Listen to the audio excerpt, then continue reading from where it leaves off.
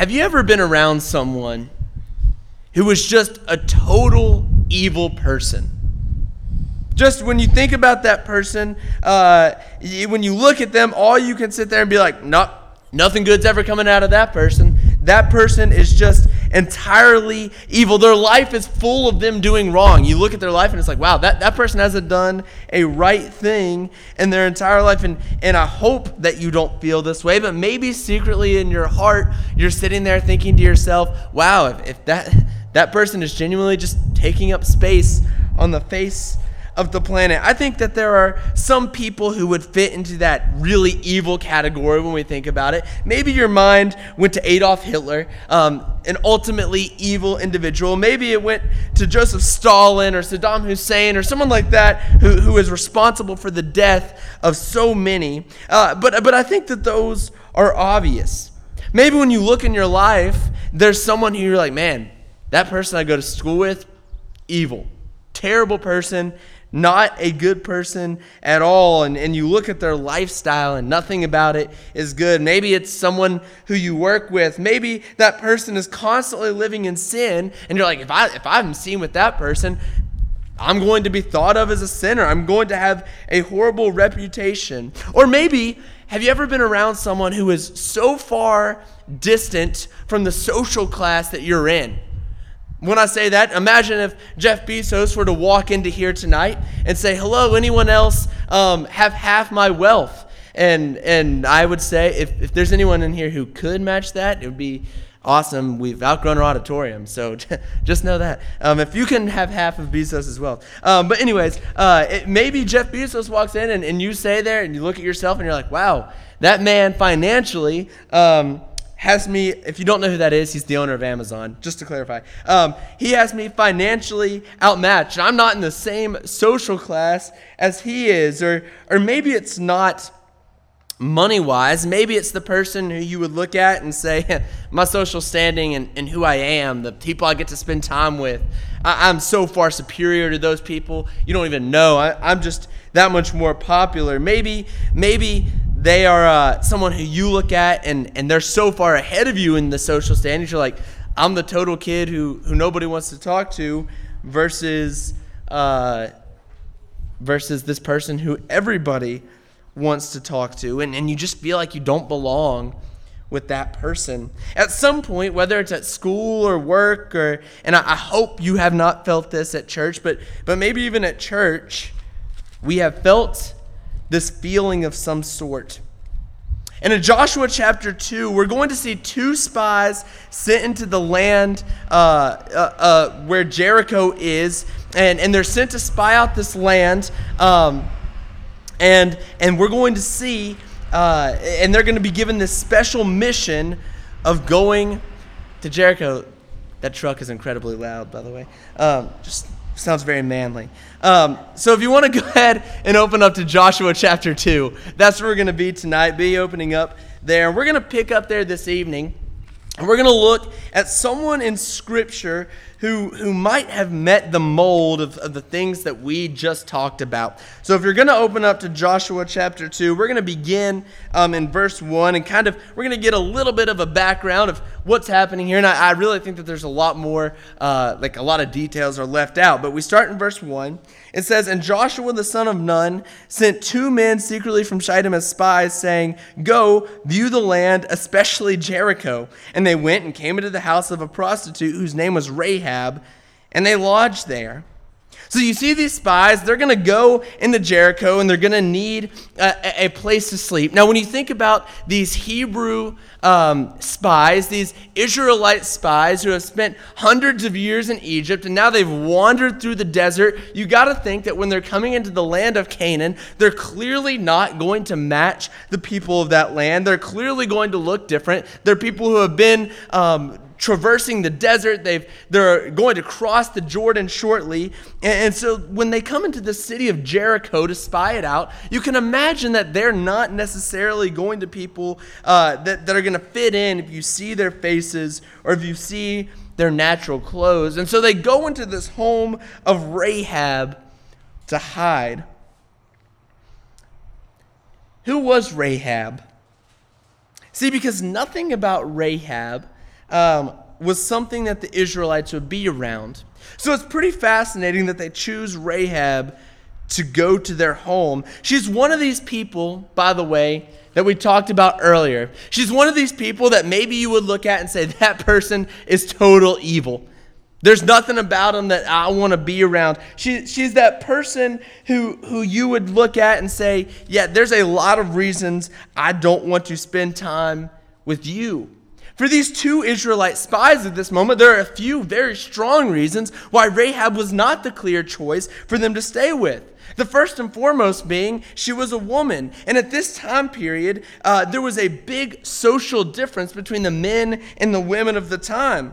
And so for the spies, for them to work with a woman would have been frowned upon by so many people in the world, by most of the people in the world. They would have looked at them and said, you're crazy. What are you doing? What you're doing makes no sense. They weren't in the same social class. You would have seen one of them getting a lot more privileges than the others. And just by her gender alone, she would have been far below these two spies in social class. Another thing was she was not of Israel. She was a Canaanite. She was of the very people that these spies were going to seek out the land. Remember their goal? Destroy the Canaanites, all right? So they're going here and they're spying out this land. And not only was she a woman, she was a Canaanite. And they're going to their home to sleep. It doesn't make sense for a Canaanite to be hospitable to Israelites or Israelites to want to go into the home of a Canaanite. And the third thing, and maybe the most notable thing, is the fact that it says that she was a prostitute, which is the most immoral job that someone could have during those days. It was so immoral, as a matter of fact, Deuteronomy 18:9 describes the practices of the Canaanites as abominable. It sits there and says that everything they do is evil, and yet even the Canaanites would have looked at Rahab and said, no, we don't accept people like her. She is filthy, she is disgusting, she is a sinner. So it wasn't just the Israelites who was going to view Rahab as something that was shameful. The whole world was going to look at Rahab and say, that is a job that is shameful, and they should be ashamed, and you are unclean. And yet these Israelite spies are going to stay at Rahab's, the outcast, the unwanted, the sinner, the lowly. And as I read this story, I can't help but wonder, was someone as evil, and we'll use the word evil here to just talk about how sinful she was, as a Rahab would have been, why would they choose her as a place to lodge? What allowed them to say, yes, we're going to Rahab's house? I think that there's a few reasons that there could be chosen this house. I think that for two men, strange men entering the home of someone like Rahab was not going to raise suspicion. For any city guards, for anyone like that, they're not going to look at two strangers entering to the house of Rahab and say, what's going on there? That is sketchy. That has to be some Israelite spies. There's a good chance that they could have avoided that. And you have to think also that for the spies to choose this part of the city of Jericho, that this was not a necessarily great part of the town. Now, we are going to find out later that this was on the wall of the city, so that's kind of cool. But you got to think that if Rahab is in her profession is in a place where maybe not a lot of people would go, maybe you would look at it and say, that area is kind of dangerous. For some reason, when I picture like the spies walking through Jericho at this moment, looking for a place to lodge, and I think a lot of you will probably get this right. I'm imagining like Mos Eisley, the city on Tatooine and Star Wars. For some reason, when I think Jericho, I just think of like the sandy streets and the sandy walls and maybe Jabba's palace as well. Things like that. That's what I'm imagining when I think. But if you want to go, I can't believe I'm going into Star Wars right now. Maybe like what's his name? The dude with the snout, Waldo. I think maybe, no, that's not, whatever it is. I'm imagining like that area. Very kind of sketchy, not a great spot. And so it was probably a place that was not glamorous, that wealthy people and royal people and the guards were going to avoid. But I think that this question takes on a little bit more, because what we're going to do is we're going to see something take place in verse 2 that changes the storyline a bit. They don't stay as discreet as they want to. What's it say in verse 2? It says, "And it was told to the king of Jericho." So news is sent to the king of Jericho, "Behold, men of Israel have come here to search out the land." They'd heard of Israel. They know what's going on. They know who these people are. And the king is told they're here to spy it out. They're on a conquest, and they're here to spy it out. I think it's interesting that the person reporting says they have come here. Now, they could have been referencing Jericho as a whole, but I think it's interesting that following that, in verse 3, we see that they immediately go to the home of Rahab. So this could possibly mean that it was a neighbor of Rahab. Maybe it was another person in her profession who was going to sit there and say, "Hey, Rahab has taken on these spies of Israel." But they're going to the king, and the king goes directly to Rahab to see what takes place. Now, I want us to look at some altar situations here.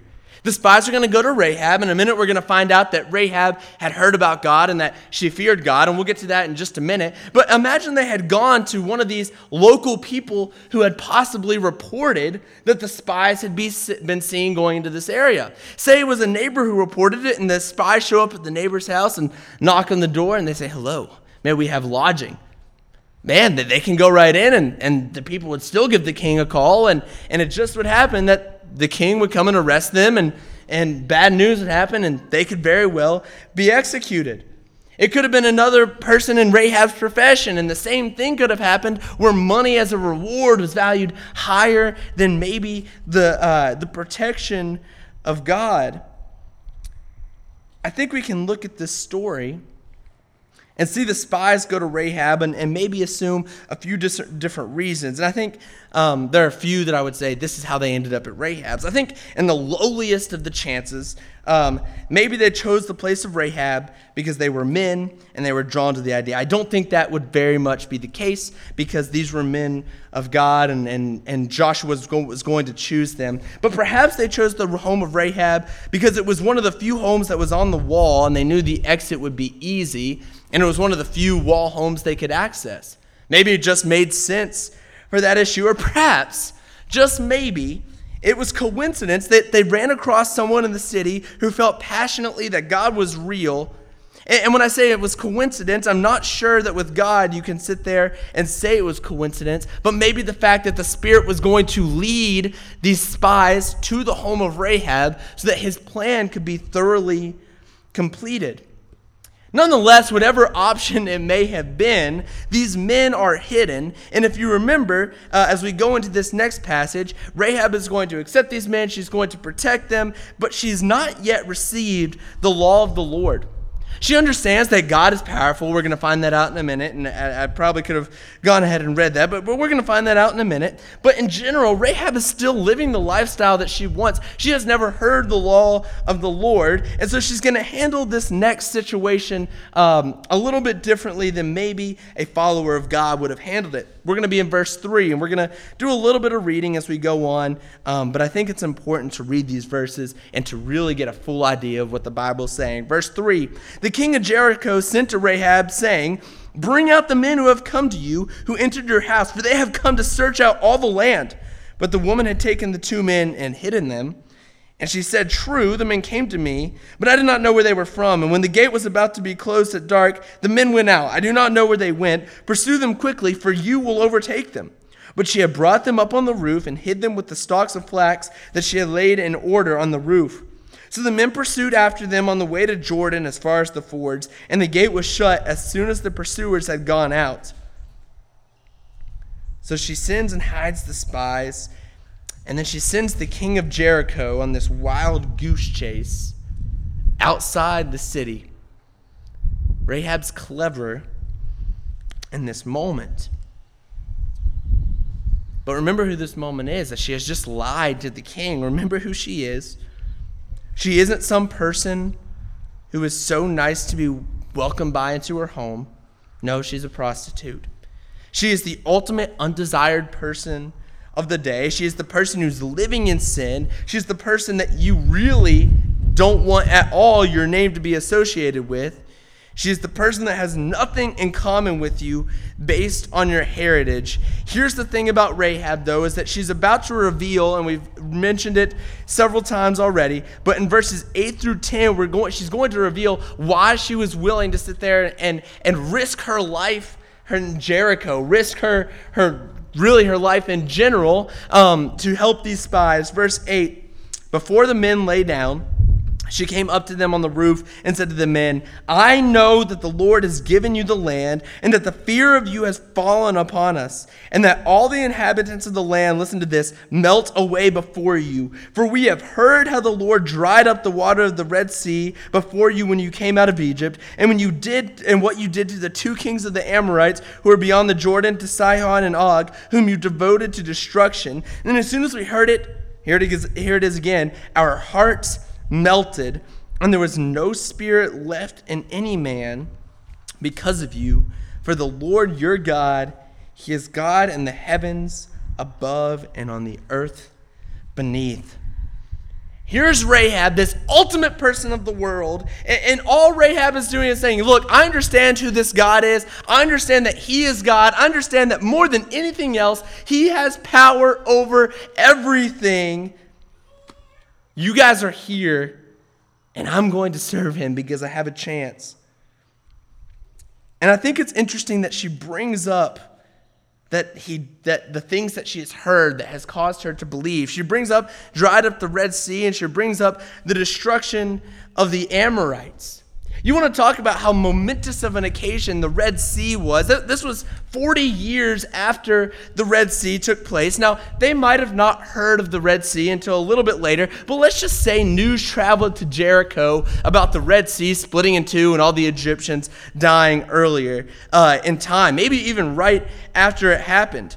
These things are not super recent or nearby. It was even the year ago when the Israelites had defeated all the Amorites. I want to put the Red Sea in comparison for just a minute. Who remembers in this room when Mount St. Helens erupted? Can anyone give a hand raise? Like a few people. I think I saw 4 hands go up. Mount St. Helens erupted in 1980. You're doing the math. That's 40 years ago. 40 years before this moment in Rahab's life, the Israelites crossed the Red Sea. And so for Rahab to sit here and be like, oh man, you want to talk, we have heard about the Red Sea. We heard about what God did there. I want you to imagine for a minute, you're walking next to a volcano right now, and how cool would it be to be walking next to a volcano? But you look at the volcano and you say, you know what? Mount St. Helens. We got to be careful of this volcano. Or maybe, I can't believe I'm going back to Star Wars. Maybe, though, for yourself, you have spent time and you have not seen a Star Wars movie, and this year they're releasing the first Star Wars movie since Empire Strikes Back. And you sit there and you say, wow, Empire Strikes Back, great movie. This next one's going to be awesome. This is the mindset. It's a long time ago. It's 40 years. 4 of you remembered where Mount St. Helens was. I'm sure a few of you would have remembered Empire Strikes Back. But to put the destruction of the Amorites in comparison, if you remember last year, there wasn't coronavirus. And that really helps put that in perspective. Yet for Rahab and so many others in the city, what you see is that they are melting away in fear of God. Because what they've seen the Israelites do is they've seen the Israelites go throughout these places. They saw them tear through Egypt. They saw them go through the Red Sea. They saw them destroy the people of the Amorites and these kings who were so powerful, and they're afraid. They're melting away before God. And Rahab looks at this opportunity, has these spies walk into her house by whatever reason they walked in, and she says, you know what? This is my opportunity to be on God's side in this story. God is coming, and I want to choose him. So she's going to side with the spies to help them. And this is admirable. And we as Christians, as we look at Rahab, as we read the story, and we're like, Rahab, hero, good person, She did great things. She helped save the spies. She helped spy the spies. You know, it was going to lead to a day when they could march around Jericho and then the walls are going to come tumbling down. Should we sing a song? We won't right now, don't worry. But we as Christians look at Rahab as a hero for doing this. But what I fear is that if Rahab was in our modern world, if Rahab were to walk into our churches today, walk into our presence today, get near us today, and we would look at her and scorn her for ever even trying to believe in God. Even though she wanted to follow God, she was going to lie to protect the spies. Hey, she might have heard about the crossing of the Red Sea 40 years ago and started believing in God then, but she had to eat. She was going to continue on in her profession and her life of prostitution so she could put food on the table. And I feel that if Rahab were to be sitting here and she would have helped the spies and tried to follow God, we would look at her and look at her and say, no, you're not a real follower of God. You're not someone who truly wants to serve God, even though we look at her in this story as a follower of God. But I think that for all of us, we would look at her and say, your life isn't perfect. You aren't following God in the way that you should, and we would make her miserable. And I want to ask this question, why would this not be fair to Rahab?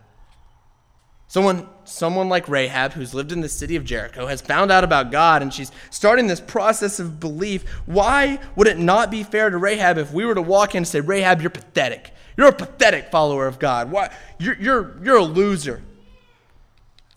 Rahab has never heard the law. Rahab really doesn't know any better. Sure, she knows that prostitution is something that would have been seen as dirty. She probably knows that lying's not okay. But for her to sit there and lie in this situation and live her lifestyle in the way she was living it and have all these other things that were probably a part of her life, she has never heard the law of God. The only thing she's heard about God is, hey, the people of Israel have crossed the Red Sea. The people of Israel have destroyed the people in the land of the Amorites.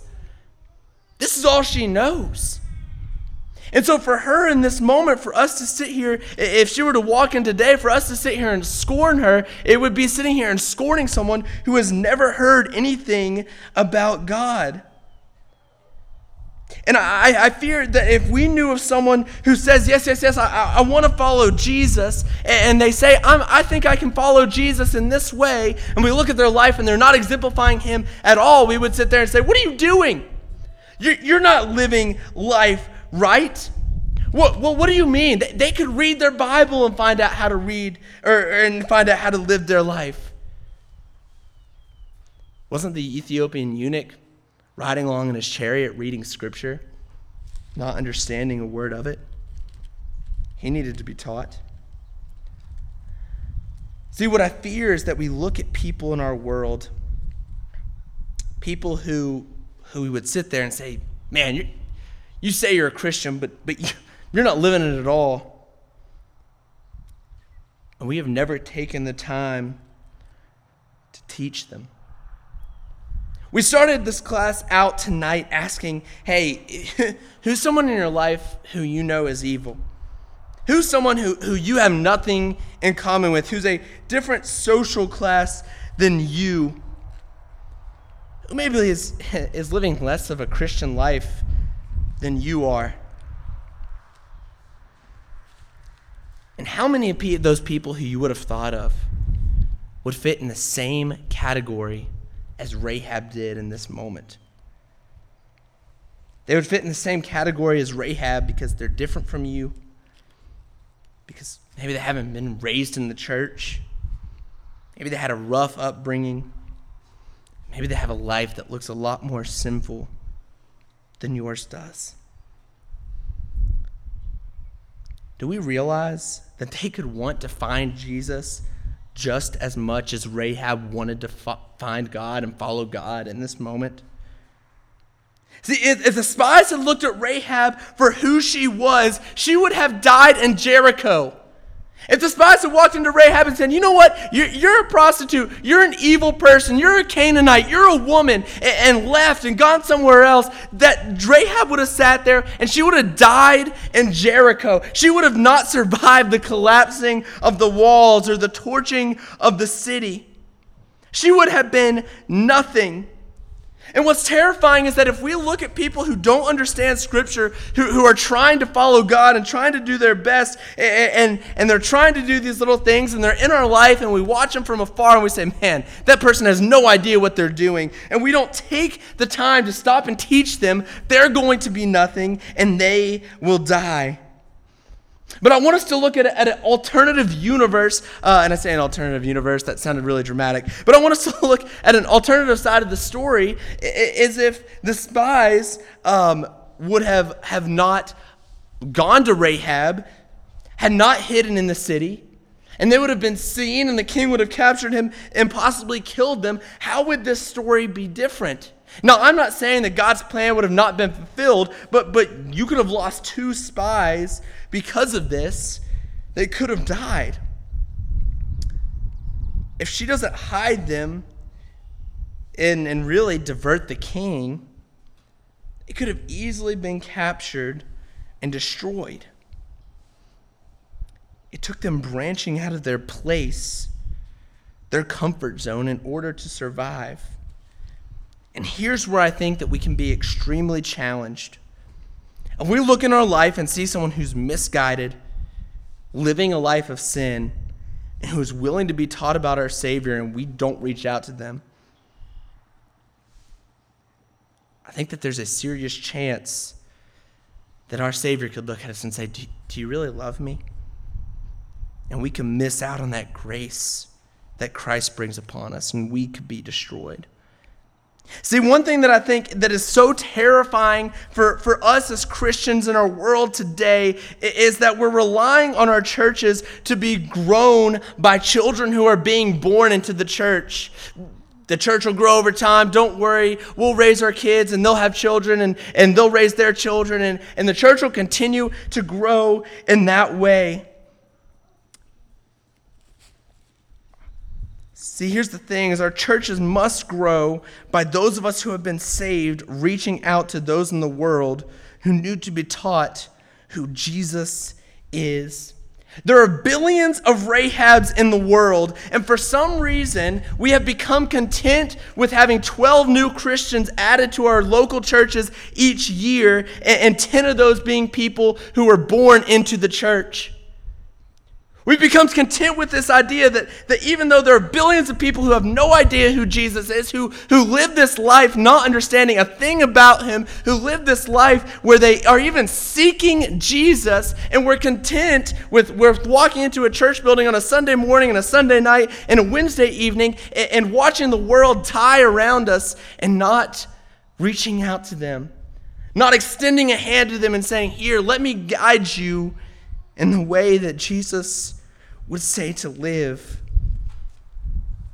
It's time for us to start reaching out to those Rahabs in our life, to get past the fact that they're not perfect, to start teaching them in love what it means to be a follower of Christ. And I think that Rahab is a beautiful example, and what we're going to get to do is we're going to read verse 12 through 21 here in just a minute, and we're going to read these verses and really see what happened in Rahab's life that is such an encouragement to us to sit there and say, hey, here is why we need to be doing this. I know this is a long passage, but let's read it together. So she says, hey, I know who God is. He's powerful. Verse 12, now then, please swear to me by the Lord that as I have dealt kindly with you, and you also will deal kindly with my father's house, and give me a sure sign that you will save alive my father and my mother and my brothers and sisters and all who belong to them, and deliver our lives from death. And the men said to her, our life for yours, even to death. If you do not tell us this business, or if you do not tell this business of ours, then when the Lord gives us the land, we will deal kindly and faithfully with you.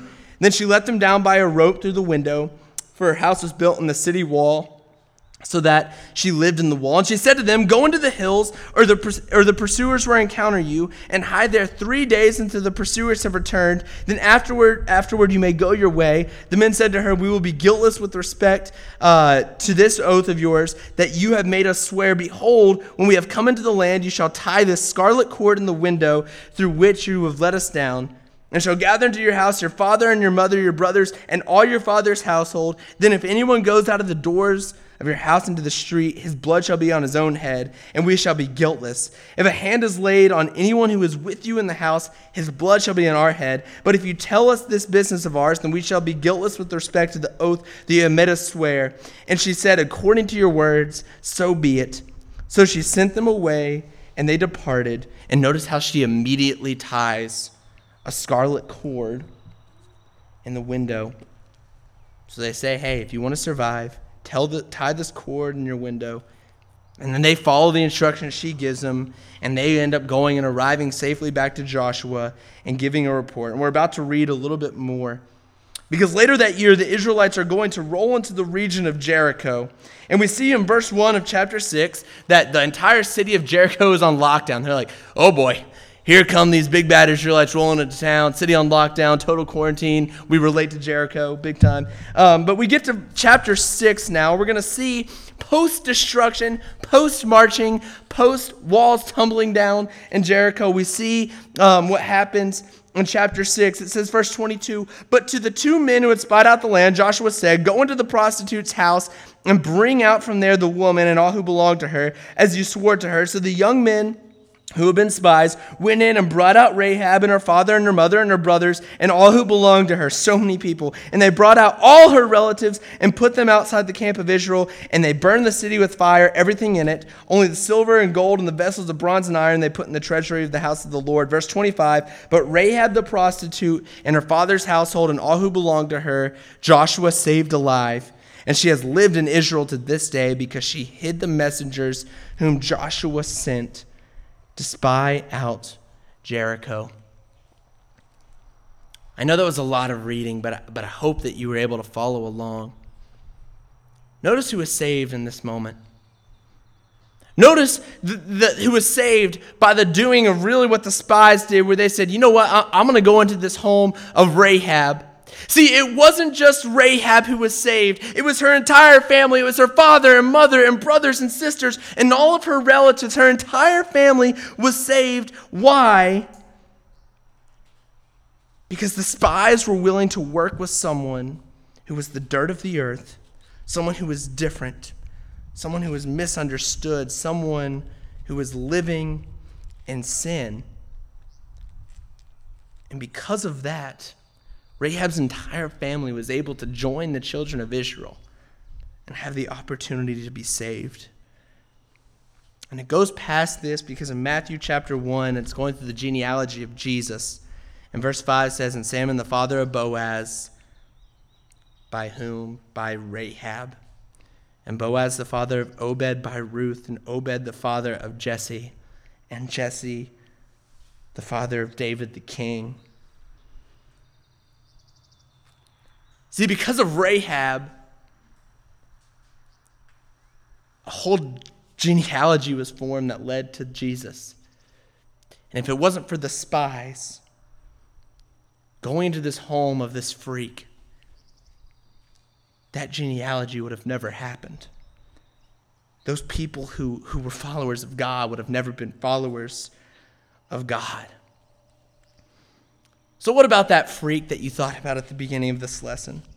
What about that person you know who's evil, that person who cares nothing about Jesus? What about that person who's following Jesus but has no idea how to do it? What are you going to do about them? See, when we choose to look at people and look at their souls and move onward from the sin that's in their life and say they need Jesus, to move onward from the differences that we have in social class and say they need Jesus, to move onward from our pride and arrogance of being more spiritual than they are, the world has an opportunity to change. Souls will be saved when you choose to have one person move onward. or move onward from the sin in one person's life, there's a chance that thousands will be saved because of the time you took with that specific Rahab in your life. When I was in high school, I was a young high schooler at the time. I had a friend in the youth group who was constantly berating a friend at school, hey man, you should come to church with me. And constantly telling him you should come to church with him and constantly just begging him. And finally this guy said, all right, whatever, I'll come on a church retreat with you. And sure enough, that guy came on the retreat, heard the gospel, and after continuously studying the gospel, decided, you know what, maybe I should become a Christian. And he went and he studied the gospel with his family. And soon his siblings became Christians. And it wasn't long after that his parents became Christians. And now the guy who was reached out to all those years ago is now sitting there working in ministry. Why? Because he has the desire to reach out to all these other souls and do it for a living. All because one guy looked at a guy who was a Rahab in high school and said, you should come to church with me. God's awesome and he can make an impact in your life. I tell that story not because it's a rare story that happens like rarely and it never really does. I tell that story because stories like that happen all the time. Are you going to be the one who makes an impact on an entire family's life like these spies made an impact in the life of Rahab?